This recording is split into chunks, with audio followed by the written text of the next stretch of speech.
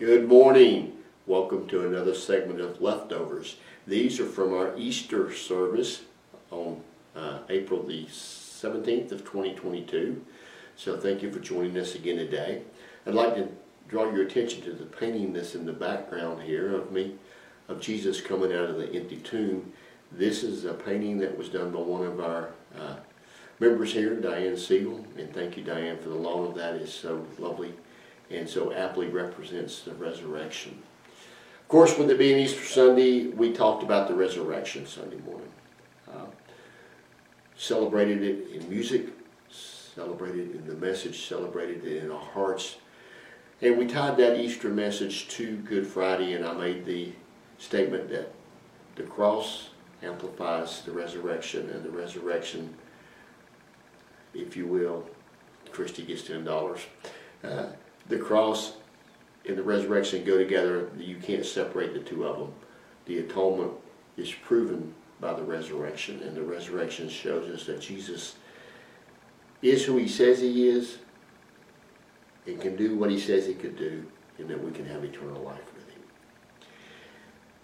Within the sermon, I mentioned to you that there were preachers I knew that did not believe in the bodily resurrection of Jesus Christ.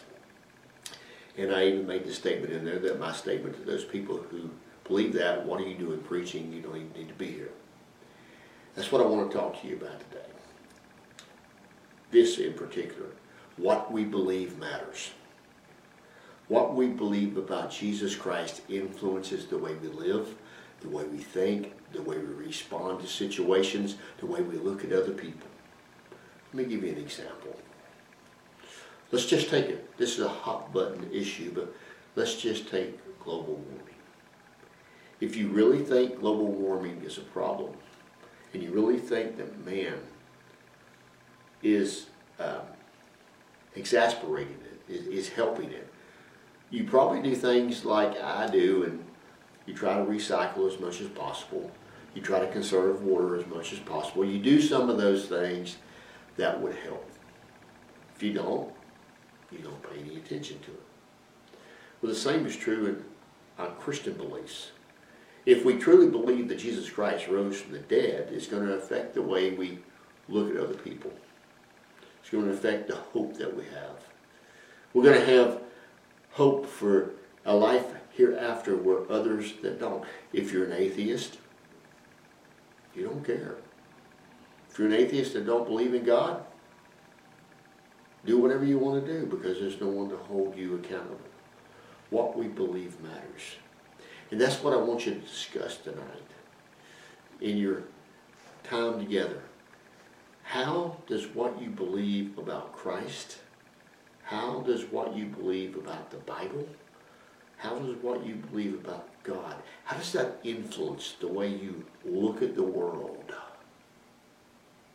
the way you think in the world, the way you respond to people?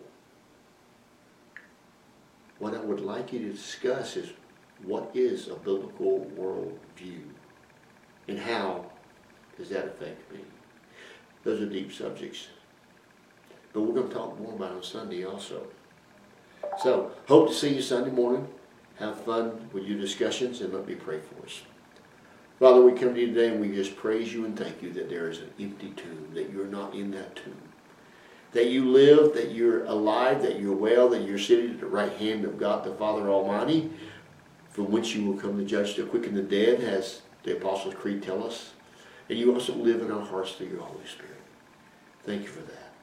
I pray that each one of us that sees and hears this video, we would be challenged and we would carefully look at and meditate upon what is our worldview, what is our beliefs, and how do those beliefs shape our thought, our actions, our deeds, and our words within this world.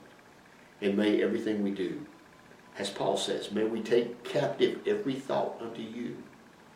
May everything we do bring you glory. We ask in your holy name. Amen. Have a great week. See you Sunday. Bye.